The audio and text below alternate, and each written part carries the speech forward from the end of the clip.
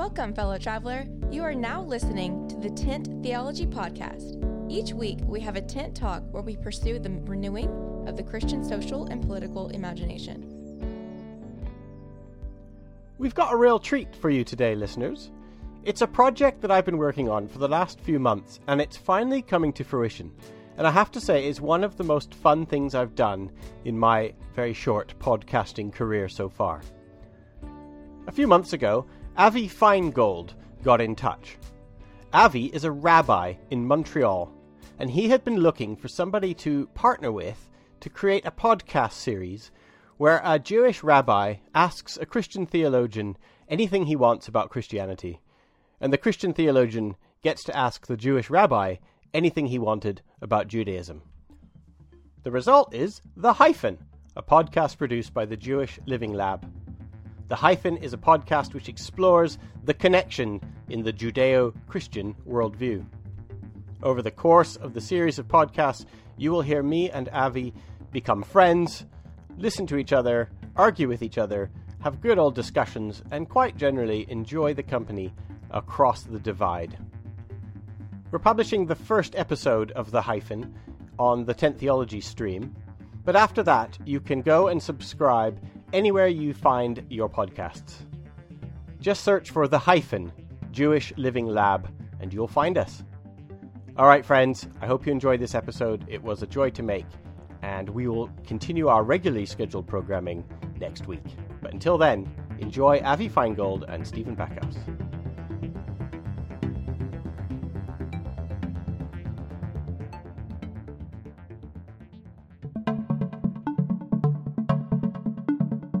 Welcome to Hyphen, a podcast about what Jews need to know about Christianity and what Christians need to know about Judaism. I'm Avi Feingold, a rabbi and educator in Montreal, Canada. And I'm Stephen Backhouse, a writer and theologian living in England. Each episode, we aim to have a conversation with each other and help the other understand the basics of our respective faiths. From what Hasidic Judaism is to how Easter is celebrated, we hope to learn about how we live in our faiths. We don't want to convert each other, and we don't want to convert any of you. We just want to explore the hyphen in Judeo-Christian.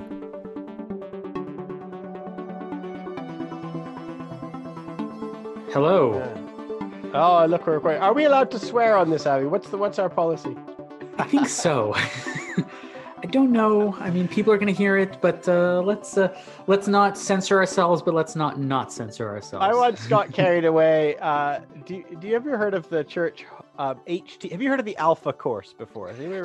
Yes, Graham talks about the Alpha Course a lot. All right. So our mutual friend Graham, who's a priest in Montreal, the Alpha Course is like an introduction to Christianity course, and it was started by a big church in London called Holy Trinity, Brompton, which is an area of London called Brompton. So HTB is like this big church, and they have a big staff, and they're very influential, and they have lots and lots of little micro satellite churches that they've planted all over the place. And I was once invited to speak to the whole HTB leadership team, and there were like 40 people in the room, and they were all like holders to the keys to the kingdom. And I was talking, and I give my thing, and I got a bit carried away, and I dropped the F-bomb in front of and it cost me some clients that day, I can tell you. Yeah. So it's then I had other people come up to me going, "That was the best thing I ever heard. That was brilliant." So I don't know. You almost called Graham a vicar. Yes. So you see, that's the core of what we're trying to do here. Part of the joy of what we're going to dig down, Abby. As an example, so for those of you who don't know, this is a new podcast. We're calling it The Hyphen. We put that in the top of the show. And we're just, we want to talk about what Jews need to know about Christianity and what Christians need to know about Jews. And, that's a great example. What's a vicar?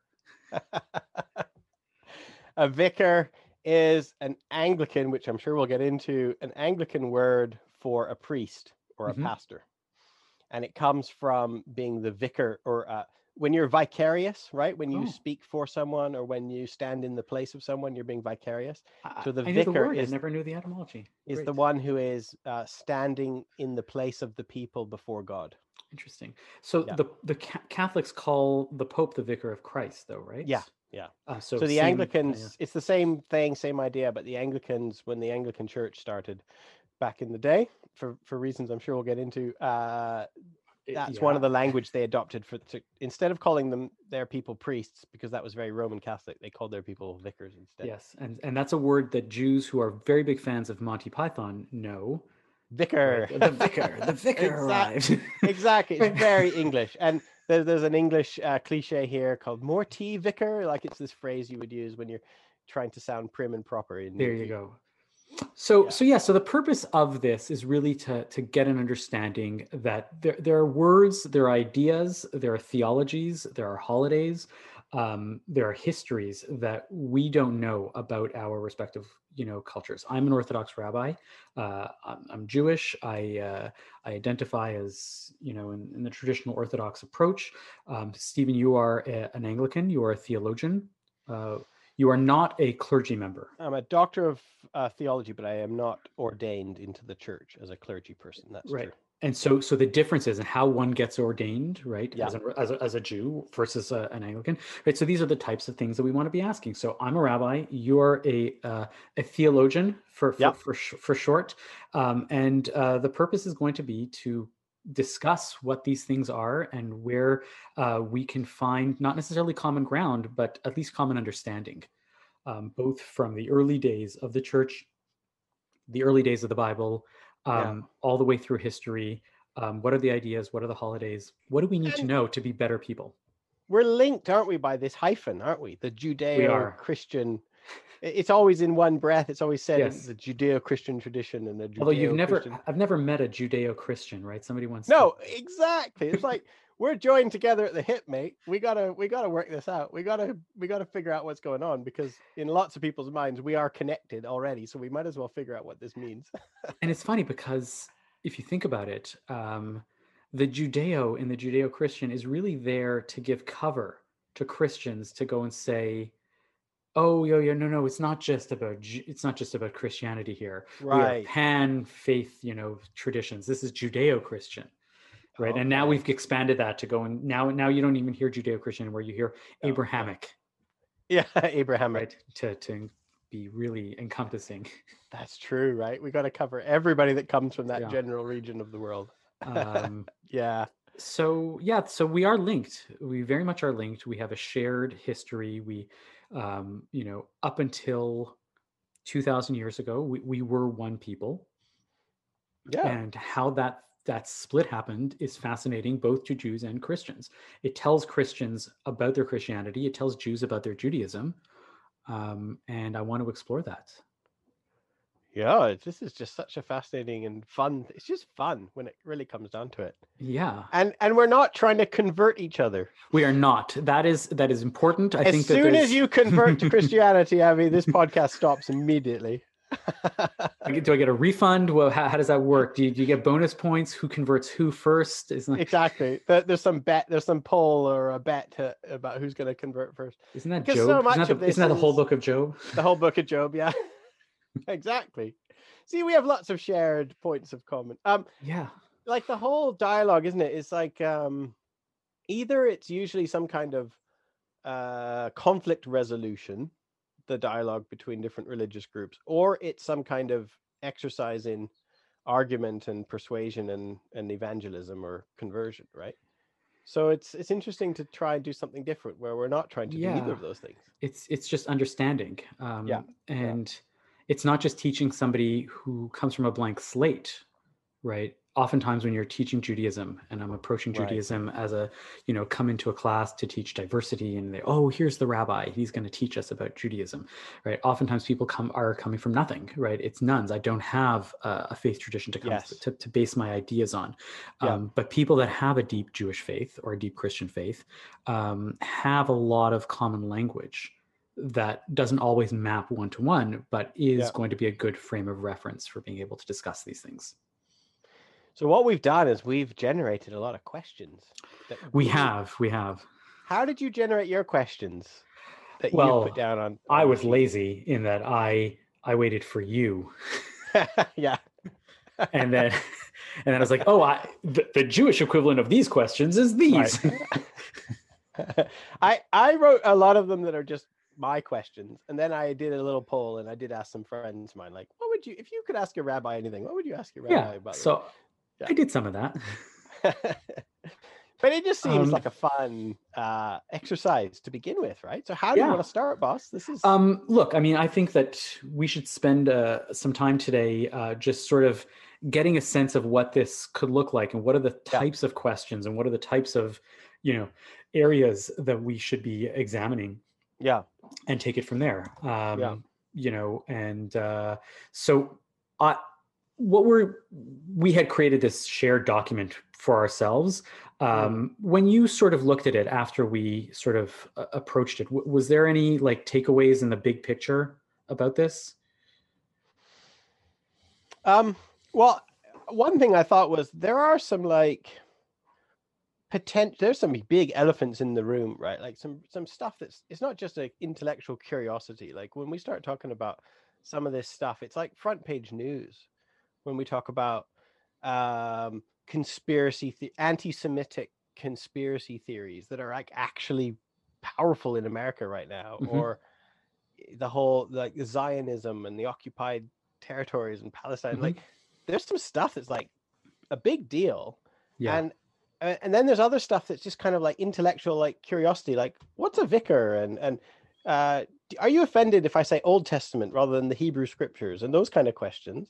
And I kind of wondered, like, how are we going to do this? Are we going to go straight for the big ones, or are we going to build up are we going to flavor the big questions with little dollops of sweeties every once in a while, or do you want to build up a relationship and a rapport, or do you want to go straight for the big guns? How do you want to do this? So it's weird because I ended up like my takeaways were much more topical in the sense of like there are big questions across the board, and we'll hit all of them.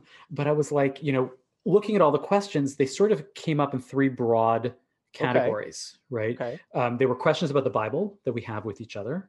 Right. It goes starting from, Old Testament versus Hebrew Bible, New Testament to what are Acts, right, versus Gospels versus epistles, right? Letters, right? It's the fancy word, right? You say the vicar wrote, and I was like, what's the Tanakh and what's the difference between the Tanakh and the Torah and things like that, and episodes within the Bible, right? Are there things that a good example of that was how Christians aren't always aware of the Jewish holidays that show up in the life of Jesus as he's going through Jerusalem. Right, and how that affects their understanding of the text. So there was Bible, there was history. How did we get to where we are? What's the difference? Where did Protestants come from? Where did Protestants come from? Right, that. I don't know. Martin Luther, right? Wasn't he in the civil rights movement? Right. Exactly. Yeah. Exactly. And I was asking about the different. Yes. Exactly. I was asking like what do Reformed Jews think about Orthodox Jews, and what's the difference? And all these kind of things that you probably you take for granted, but from an outsider looking in, I'm like, same idea. Just don't know. And then the third one was the day-to-day, right? What's a vicar? What's Advent, right? Somebody asked me that one recently because they kept seeing in the grocery store the Advent calendars. Right. I don't know what's Advent. It's 25 days before Christmas, or what is that celebrate? Great. Right. So. Right. That's good. And I'm also interested in, I don't know where this one comes in, but like your personal, I don't know if you want to talk about this, but like your personal experience of spirituality, your personal experience of God, or your relationship to Judaism. So that's, I think, not in an intellectual level, but like a personal level. And I think that depends on where one comes from. I would venture to say that a Hasidic individual in the 18th century would have a very different personal experience of spirituality than I would. It's very important for me to be able, I can articulate mine, but everybody has their own experience of spirituality. And I think that I'm sure it'll come up and what we think of and what we believe in terms of our experience of I mean, neither of us are speaking for the whole.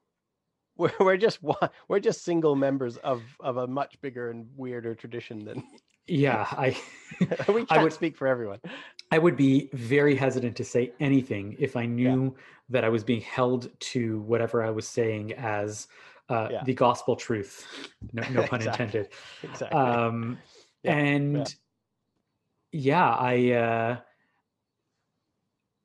what the caveat then, I guess, is that we speak for ourselves. We will make mistakes. If you hear them, you should call us out on them, and we will have an episode at the end of all the errata that we've come up with that we should insert, or we will creatively like edit out all of them with we need new a fact check data. angel. Exactly. Yeah. So what is that's go ahead.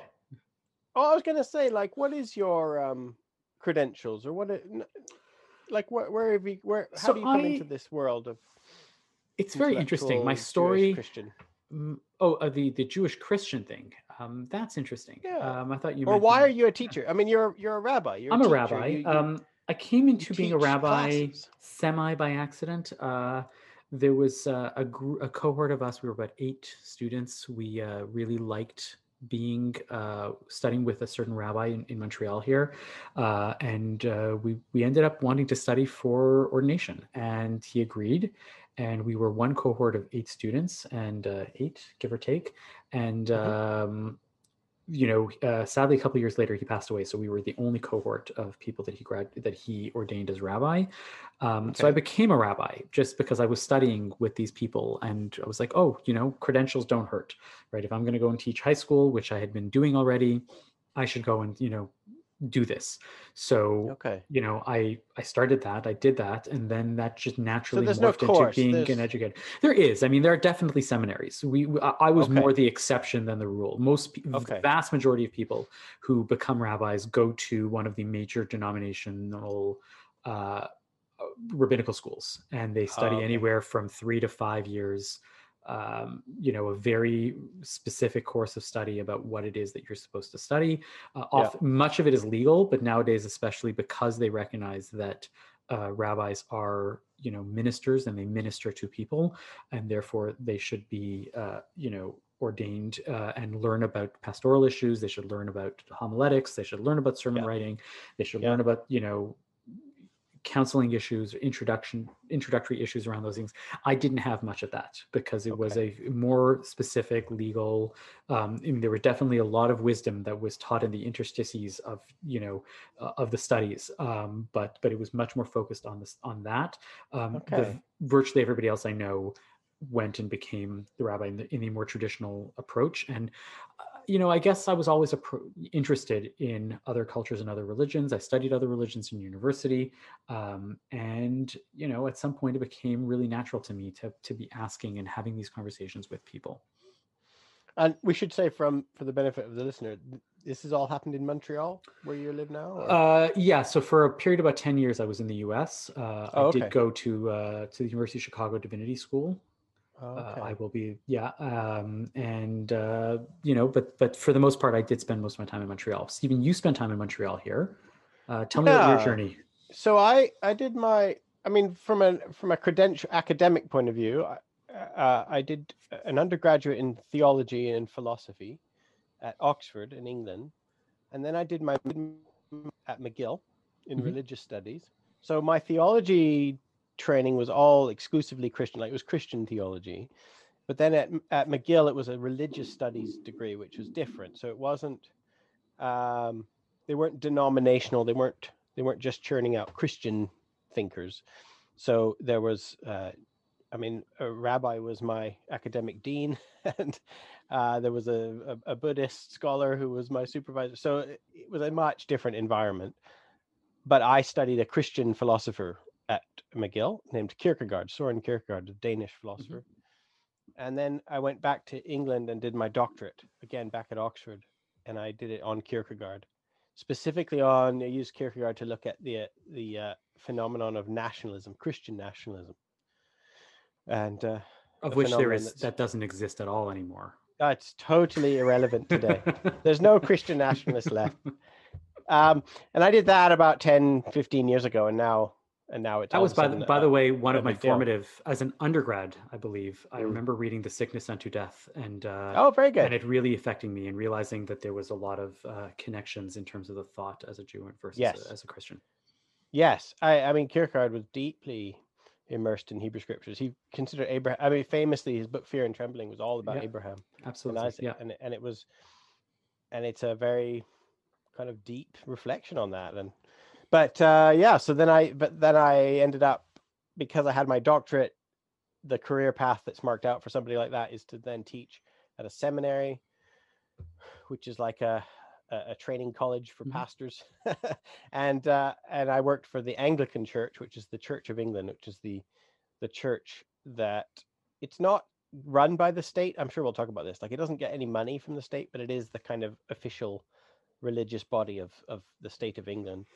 And they have, the Church of England has a church in every parish in the land is divided up, and there's a church in every parish. And so they have to create a lot of vicars for that job. And I was one of the people helping to create all the vicars. And I did that for about 10 years. And then I got tired of just creating vicars, because the Church of England that's not the reason I got up out of bed in the morning. And so I went freelance, and now I'm a freelance theologian. Churches and groups and businesses will hire me to come and help them think Christianly or theologically about what they're doing and how they do it. So that's what I do. My wife used to hate, I used to refer to myself as a Torah gigolo. I come in, I teach. She didn't like that. She's like, you can't say that. It just doesn't work. No, I said, we'll teach Torah for money. Yeah, exactly. That's all I do. I'm a freelancer. So I switched to Torah Ninja. Right, I come in, I teach, and I leave. Ducking and diving, and so do you run, like, are they kind of informal schools, or do you run stuff that's accredited? No, there's no accreditation. People right. learn more about their Judaism, and I'm here to offer that, and that's what I do. So you're a rabbi, but you don't have a congregation that you are responsible. Yeah, and you're a theologian, and you don't have a congregation either, and you're not a vicar. Exactly. You never chose to make that leap to switch around and training the vicars to becoming a vicar. Are there any people running synagogues who aren't rabbis? So in the 70s, there was a movement that arose out of the 70s, clearly, that was referred to as the Chavurah movement. Chavurah means a group of individuals, a grouping of people. Chaver means friend. So almost a group of friends and a group of people. Okay. And they deliberately chose to be non-rabbinically led as a community. Okay. And to go and say, we are collectively led. We don't have a rabbi. We don't want to be those types of people. So that is definitely, that exists, as in, like, leaderless communities. Right. Are there communities that are led, like in a traditional sense of being led by people that aren't ordained? There are definitely congregations that I've seen that have cantors, although cantors can be seen as some sort of ordination. There are definitely, especially once you get to the really Orthodox, the world where most people are very familiar enough with the liturgy that they can all lead prayers themselves, where you'll find small prayer groups, emerge, and people, well, who's your rabbi? Well, we don't have a rabbi. We don't need a rabbi. We just do prayers together, and that's it, right? Okay. But in the traditional sense of a congregation, most people assume that they need some sort of rabbinic leadership. Yeah. Okay.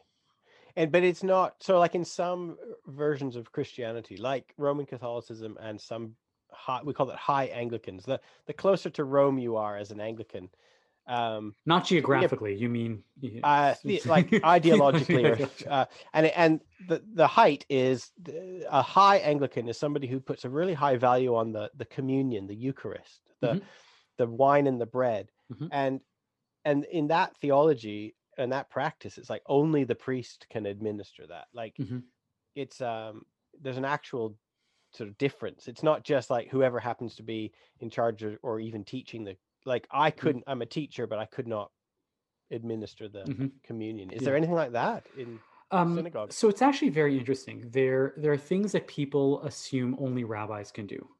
Okay. Very few people would ever get married without a rabbi officiating, or officiate at a funeral, or preside over, a lot of these life cycle events. And a lot of those do not necessarily need a rabbi per se to do it. What ends up happening is, because oftentimes these are very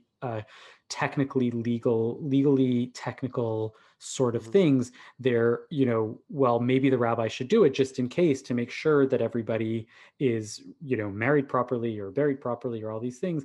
And at the end of the day, there's no legal requirement for it. There's precious little that I would say that requires ordination in order to do, because ordination was generally seen as just a teaching thing. It was an opportunity to present and teach to somebody in that way. Being on a Jewish court of law, I think, would require ordination, right? That's where there are often, disputes of a civil nature that we will bring in a Jewish, a quorum of 3 rabbis to officiate over. And those things would require, a rabbinic ordination of some kind. Divorce, as a result of needing a quorum of a court, would need ordination to be part of that quorum of people, affecting the divorce. Right. Things along those lines. But other than that, there's very, very little that requires ordination in order to perform. Yeah. Right. But you are one. I am one. Yes. And you're not. No. I'm not ordained. Exactly. Can you stop being a rabbi? Can you give it up? Or once a rabbi, always? It's very interesting. I remember when we got ordained, and there was somebody who came in to administer the exam, and he told us, he was very strict with us, and he says, be careful. If I catch you doing things that you're not supposed to be doing, we will gladly come and take it away from you. Yeah, right. I know many people who have done things that they should not have done, and there are very, very, very few people who are stripped of their ordination. Okay. You may be stripped of your rabbinic affiliation or your affiliation in a rabbinic organization, right? Yeah. For an ethics violation, and that happens, sadly, and it's what it is. But I don't really see a lot of people saying, well, now the wisdom is taken away from you, right? So you don't have that. Right. Because that essentially is part of what ordination is saying you've taken and passed certain tests.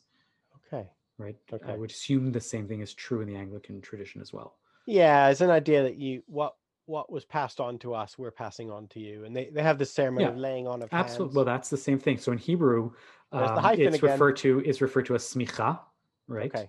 And that is ordination. And smicha literally means the laying of hands. Yeah. Now, there's definitely an understanding that tradition was lost, the original form of ordination of Moses to Joshua to whoever else down the chain, and that what we have now is a pale imitation of it, but we still refer to it as smicha, as word in Hebrew. Okay. There is no more formal laying of hands on it. Some denominations do that in some way as a way of doing that, but even the Orthodox have really moved away from that notion of this formal ceremony of transfer of leadership. Because the Christian ones generally will lead it back to Jesus ordaining Peter, the first apostle, who was then called the first priest. So that's the ordination. They don't really go back to Moses. The tradition seems they're always trying to link to Peter. That's basically interesting where that comes from. Yeah, and that's why he gets to have an administrative job, standing at the gate all day and ticking people off. That's why, because Jesus says this in the Gospels. He says, "Peter, I'm going to give you the keys to the kingdom." I bet had he known what the keys entailed, he'd be like, no, maybe you might want to go with the. Give it to Luke. Give it to Timothy. Timothy, he deserves the keys to the kingdom. He's done a great job. Give it to him. All right, so and we know that God has a sense of humor because I haven't been struck down right now. Well, exactly. Oh, I'm very relaxed about that kind of stuff. Hey, I dropped the F-bomb in front of the most prestigious evangelical Christians in the world. There you go. So what's your vision for this project that we're doing here? So I think why don't we start? I mean, my vision is, again, I met so many people, and I don't know if this ever occurred to you, but at some point I had a conscious thought where I was like, oh, I meet Jews who know nothing about Christianity. Yeah. Even though, as I've taught and as I've told them, there are things that will make you a better Jew to know. If you know from Christianity, right? If you know that this thing exists in the New Testament, if you know that this thing exists over the past 1,000 years, it's not that it's there to convince you to be Christian all of a sudden. It's all of a sudden going to make you a better Jew, make you a better person, and you should know it. and people are afraid of that, and people just never, it's a blank wall. And I don't know if that exists in the reverse, but I assume so. Well, also though, there's also the baggage of that Jews are a minority in a Christian majority culture, which has a history of being hostile. So for now, right, but like so I can imagine if I was Jewish and somebody said, "Hey, have you ever paid attention to the Christian Bible?" They'd be like, "What the hell do I need that for?" Like, because it's a bigger deal to engage with Christianity, whereas Christians can be like, it's almost as a source of like superior intellectual curiosity. They're like, "Oh yeah, that's interesting. I'm secure. I can deal with Judaism." Like, I just wonder whether the playing fields aren't totally probably not even. But I'm curious, like, what in that sense, what has your experience been? Well, my dealing experience with the day-to-day Christians, the average Christian, the lay population. So, what is their relationship to Judaism? That they talk about Judaism all the time, or Jews all the time, but they don't have any contact with actual Jewish people. So the relationship is that we have the New Testament and the Old Testament, and they're all considered the Bible. Mm-hmm. And the Hebrew Scriptures is considered the Christian Bible, and they are quoted and read from and sung about all the time, multiple times a day in lots of Christian households. So, and the characters from the Hebrew Bible are completely seen as Christian characters. So Moses and Joshua, and they're just used all the time. It's part of our culture, right?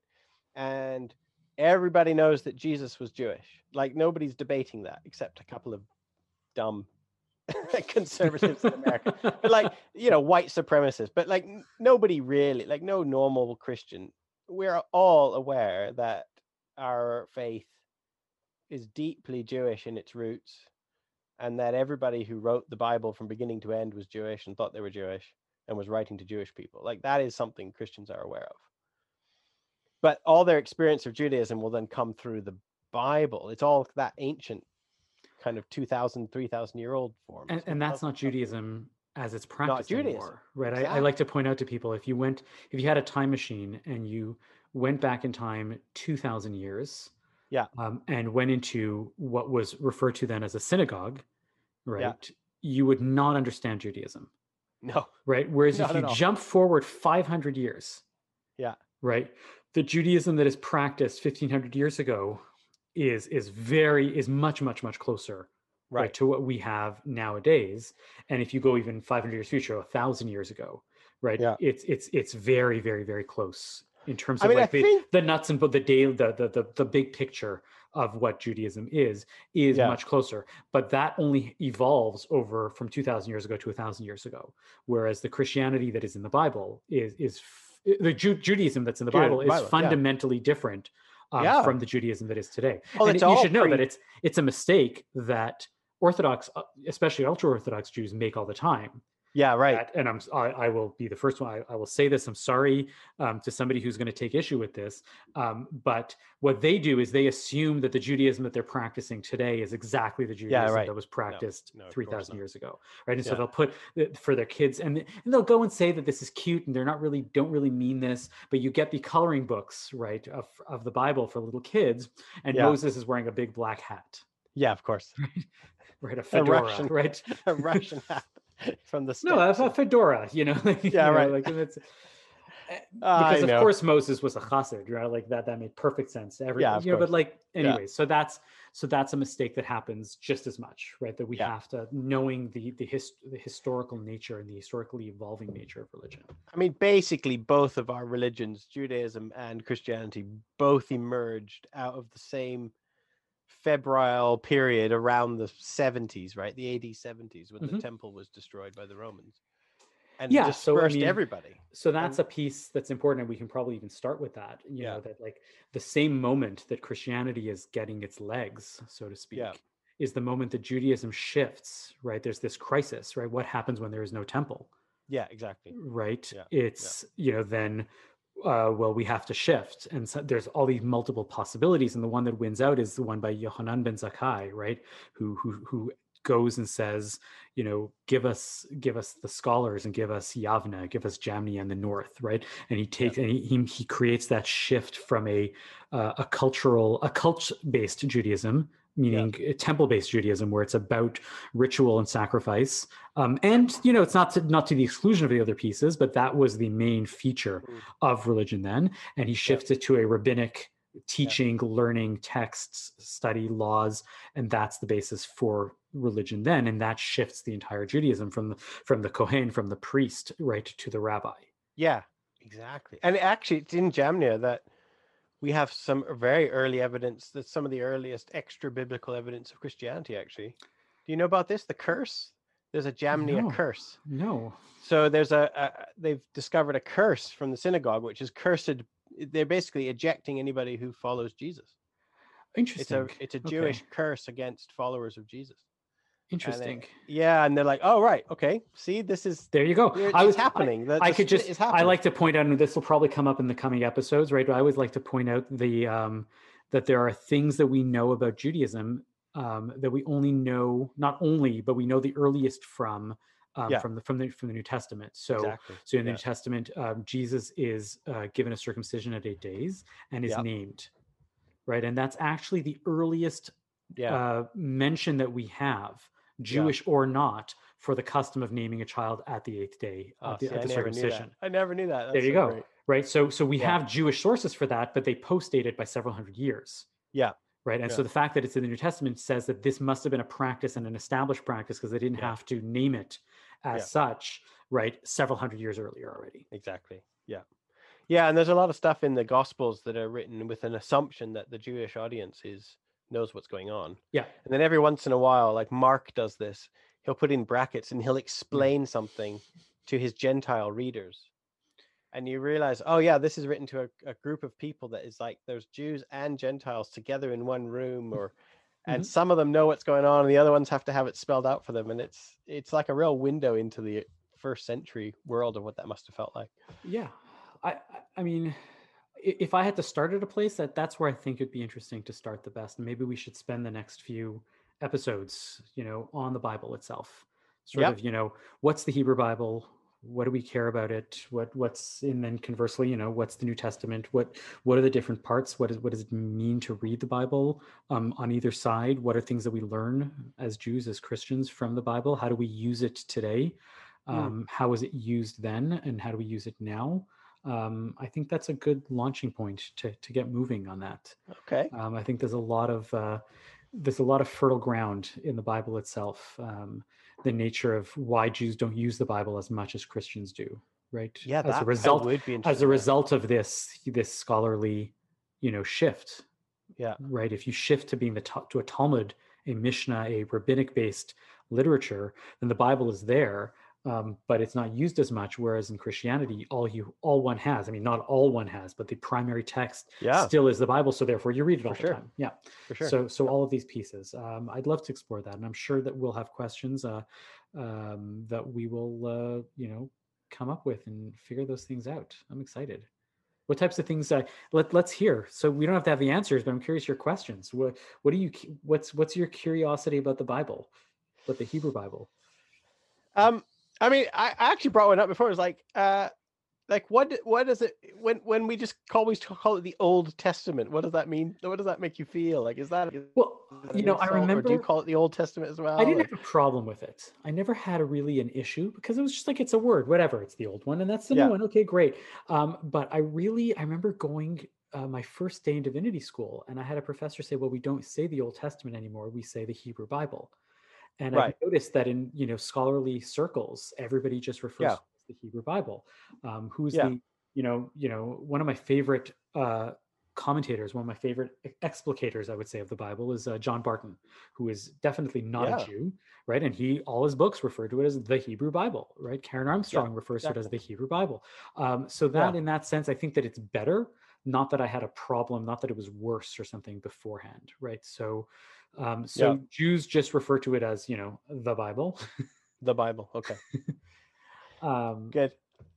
But yeah, that's So that's if the I basis on it. accidentally say I Old have Testament, you don't think I'm making some ideological point? I think, like as I said before, if it's a mistake, God will smite you down, and Yeah, that's we'll true. know that was, I'm ready then there for was it. a problem. Oh, I guess he shouldn't have said that one. That was one too many F-bombs. I'd be interested. We don't have to do this now, but like, I would be interested um, in like, in your kind of daily practice of like, do you have a daily practice of reading? Do you read for personal devotion? Is it read just for teaching, for historical kind of interest? Like, Yeah, so what's the weight that you put on the reading of the Bible for yourself? so yeah, that's a good question. I don't read the Bible every day necessarily. Yeah, There is some formal ways of reading the Bible. There are definitely groups that have formalized the reading of the Bible, and we can talk about that more. I definitely read and study every day, but it's not necessarily Bible based because there's so much more. Right, it's a more expansive diet, I guess I would say, and therefore I end up yeah, thinking much more about that. My daily ritual is often around many other things. I pray every day, which contains the Bible texts in it. So in some way, I engage with the Bible daily. Definitely, yeah. but I don't necessarily open it up to read and to study. So, And we like, can get into that. Yeah, if you were having a, I don't know, a fight with your wife, or if you're having you're wondering what decision to make about your career, you she's wouldn't also sort of think, ordained, right? So that's yeah, she's a rabbi as well, right? Like, you well, wouldn't we're sort of not. think, We can get oh, into what that means because oh, we'll talk about all that too. Anglicans and Jews and Orthodox and conservative and the nature of titles and stuff within different denominations. Absolutely. We can bracket that and park and We'll move. solve everything. But like, would you ever Anyways, yeah. turn to the to the scriptures as a sort of a source of personal wisdom for what you need right now? Would you say, like, Lord, help me with my decision, and then you open up the Psalms or you open up the No, book of no, Proverbs? I You wouldn't don't do do that. that. I mean, there are people that I'm sure would. Right. I don't fault them for that, but that is not my way of thinking of it. That being Yeah. said, as I'm sure you have a repository of biblical wisdom in your head, right? And if something comes up that is akin to that, that will ring true, that will rhyme, so to speak, with something that's going on in your Yeah. life, that will come up, and you'll be like, oh yes, that's like that. Yeah. I mean, there are different types of Christians, right? I mean, there are a lot of magic book. A bit like a magic 8 ball, if you shake, you ask it a question, then you shake it and you see what, what I'm talking about, that toy. No, for sure. Yeah. They'll treat the Bible like that, as a kind of a random magic book where they'll just open it up at random. And because we are story generating beings and we're always making connections and random data points and things, you can actually sort of get by quite often on that kind of view. But that's not the way I do it. I mean, I think of it more like a repository of a tradition that I'm a part of that has helped to shape my imagination. So when I'm reading the Bible, I'm trying to think with the people who are experiencing those things in their time. So yeah, I do read it, but I don't treat it like a kind of a soothsayer or a magic item that's going to help me solve my problems in the moment. For sure. But I might read it to remind myself of, like, oh, what does. But I'll get more into it next time, I think, with how we, what is the formalized structure of reading the Bible and, on a weekly basis, and how we relate to it daily and where it crops up in daily life, and where it doesn't, because there are other pieces as well. So what are the main components of the Hebrew Scriptures?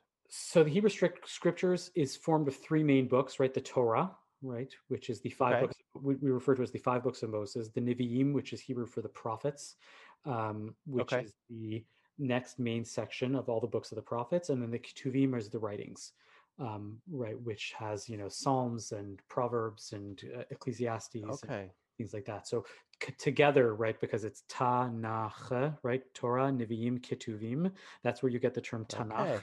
Tanakh is the term for the entire Hebrew Bible. When we say Torah, we mean Torah either means one of 2 things. It either means the totality of Jewish wisdom, right? Let's go study some Torah together, right? And it could be Talmud, it could be 19th century philosophy of, it could be, studying the laws, all of these things, right? Or in a more focused sense, it means it means the 5 books of Moses. Right? Genesis. Okay, so So sometimes Torah is a stand-in for all Jewish wisdom, and sometimes it just means the Pentateuch or the five. because it in Hebrew it just means the teaching, right? And therefore it's either the teaching that Moses gave, or it's the which is the Pentateuch, or it can sometimes refer to, like I said, any sort of teaching whatsoever. Does the teaching that Moses gave have priority, or is it on equal footing with something written in the 1600s? Oh no, it definitely would have some sort of priority in sense of, this is the word of God, right? This is what, or at least, in the Orthodox understanding, that this is either the literal word of God, and the conservative understanding of the more liberal traditions, this is the inspired word of God. This is the word that humans wrote down over time, that is inspired, that has, and we can get into, that in very different ways. We have all these same conversations in my circles. Yeah. Right. Yeah. So it's shorthand. I'm not going to, I don't have to get into what my personal beliefs are. I'm explaining what's going on here. It definitely, because it is that, right. And in that sense, we go to the source often, but the source doesn't always have exactly what we are looking for. That is when we move more towards rabbinic writings, more towards other ideas and interpretations, commentaries, and things along those lines. The way that I would say is and it's the shift from the world of prophecy to the world of interpretation, right? It's the world of the Tanakh, right? The world, Moses being a prophet and the other prophets being prophets in their own way. The world of the Tanakh is the world of the God speaking, right? When we don't know what to do, God tells us this is the word of God. Now, what happens when God hangs up the phone and we no longer have that connection to God? We only have the existing words that God has spoken. Well, then that becomes interpretation. God has said, this is all that I am choosing to say. Everything can be found in it, and now you choose to interpret. Does anyone speculate why the phone got hung up? Sure, but I think that's right. I choose to say that that's not necessarily relevant to my life, right? I can say that that is the canon, and that is what it is, and that's that. Yeah. Interestingly, canon. Yeah. I'm not sure if you're aware, or you're or the Christian listeners of this are aware, but the canon is ordered differently in the Hebrew Bible than it is in the Christian Bible. Right. I know it's different, but I don't know the differences. Well, so for example, you have Joshua, Judges, Ruth, right? Yeah. You interpolate Ruth because it belongs in the time of the prophets, right? As it starts, as it was in the time of the prophets. And the Hebrew Bible goes Joshua, Judges, Samuel, and leaves Ruth with the other, books that are dealing with various holiday features, right? The book of Esther, the book of Ruth, the book of Lamentations. Those are all stuck back in, or put in the section dealing with writings, right? With Ketuvim. Right, so we have this more, there's this skip, right, for Ruth. There's other pieces. So my favorite example of this is that we have to end, right? The Christian Bible has to end with Malachi, whereas the Jewish Bible ends with Chronicles, right? Because that is the capstone, is the recapitulation of everything, right? With the Christian Bible, you have to end with Malachi, because the last verse of Malachi is what? The voice crying in the wilderness. Yes, and what is the first verse of Matthew? Now you've got me. I don't know. You tell me. You don't know the first verse? Isn't that the first verse of the first Bible? It's the word, right? No, that's John. In the beginning was the word. No, sorry. What's open up your Bible. What is the last verse of Malachi and the first verse of the New Testament? Okay. So I spend time in the book of Mark, which is where I spend. So let me see. The first book. Start with Malachi. End Malachi. Malachi ends, and he will turn the hearts of his fathers to their children, and the hearts of children to their fathers, lest I come and strike the land with a decree of utter destruction. Mm-hmm. And then Matthew starts, the book of the genealogy of Jesus Christ, the son of David, the son of Abraham. Yeah. And there's a genealogy. Yeah. So, go before. Sorry, before the striking, the first right before, right? I don't know. I can't believe I'm teaching you this beautiful. Remember the law of my servant Moses, the statutes and rules that I commanded him at Horeb for all Israel. Yeah. And then the verses right before that. I'm going to open up my Malachi now. Behold Elijah, the prophet. There we go. That's it. It's behold Elijah, the prophet. I will send you Elijah, the prophet, before the great and awesome day of the Lord comes. Yeah. Exactly. And then what happens? Then is the birth of Jesus. Elijah birth of comes, Jesus. right? And, if Elijah is the harbinger of the Christ, right? And then you go right into the birth of the Christ. So I start with Mark because Mark is the oldest gospel written, and I tend to ignore the. Well, so that's why Jews, for example, put Ruth And not Mark necessarily in starts this the chronological beginning. place. Mark starts the beginning of the gospel of Jesus as it is written in Isaiah the prophet, but then he also quotes some other people as well. Behold, I send my messenger before your face, who will prepare your way. The voice of one crying in the wilderness, prepare the way of the Lord. Which So, also connects. And John the Baptist is seen as the Mm-hmm. the Malachi figure. Yeah. Mm-hmm.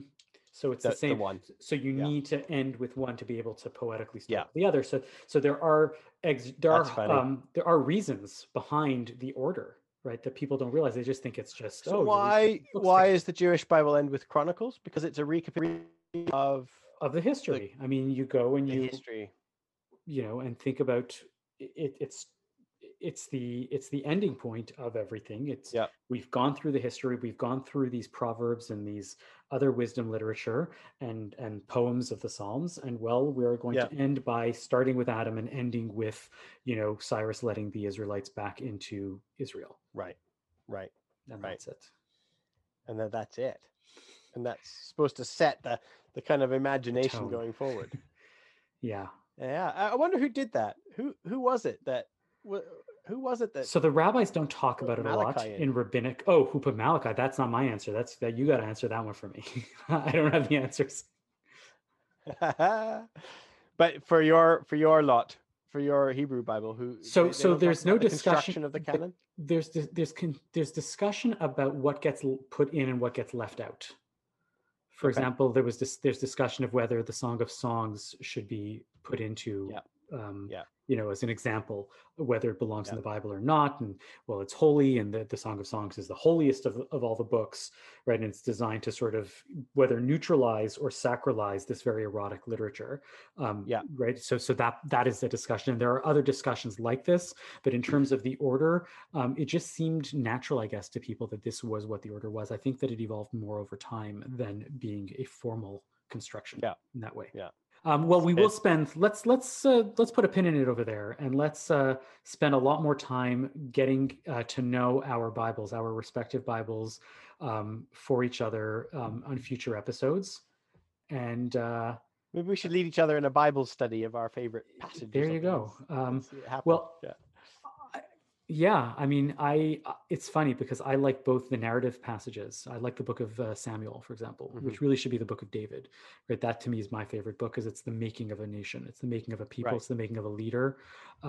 If I had to say that that's a book, the book of Samuel is always huge for me. But I also like the wisdom literature just as much because they've got so many little cute nuggets of wisdom that are in there, and Song of Songs and the poetry of that is very fascinating to me. What should I read? I like Mark. I like the Gospel of Mark. Apparently. It's only 16 chapters long, 15 and a half. It's good fun. It's very punchy. You can't have a half a chapter. Oh, it's a controversial ending. Yeah, there's like an extra ending. It's like my kids always say, it's my half birthday. Can I have a half a cake? And I'm like, you can't have a half a cake. A half a cake is still a cake. But even these chapters were made up after the fact. I mean, none of the writers wrote in chapter and verse. So it's just no chapters. Exactly. This is a big point of controversy within Jewish literature because they know that the chapters are not Jewish. And they're Christian in nature, but we still end up using them. Yeah, and they do affect interpretation. They sort of capture our imagination. Sure, these chapter breaks, and absolutely. I always instruct my students to just basically ignore it and just say, what happens if you just read it all as if there's no break, and then see what changes. And there's a lot of good stuff there. Yeah, good. All right, well, till next time. We've got lots to cover. We're going to talk about cover. Protestants, Catholics, Ashkenazi, Sephardic. Do you believe in hell? Do you believe in heaven? What do you think of Jews that don't wear the kippah? Yeah, I want to know that, right? What do Christians think about like the philosophers, right? Aquinas and Augustine. Yeah, exactly. So many things. I really want to know, what do you think of Christians that like practice Passover and they adopt all? Well, we'll get Jewish into festivals? that. I'm sure. This, I hope, will be the longest hyphen ever. Oh, this is a fun hyphen. This is going to be a good bridge to all sorts Excellent. of things. Well, until then, we'll see you soon. Farewell. This has been another episode of the Hyphen Podcast. Technical production is by Andre Goulet. Our theme music is by Christopher Marchand. We are part of the Jewish Living Lab Podcast Network. You can reach out to me, Stephen Backhouse, and listen to my podcast at tenttheology.com. And you can reach out to me and hear all my other podcasts at jewishliving.lab.com. I'm Avi Feingold. And I'm Stephen Backhouse.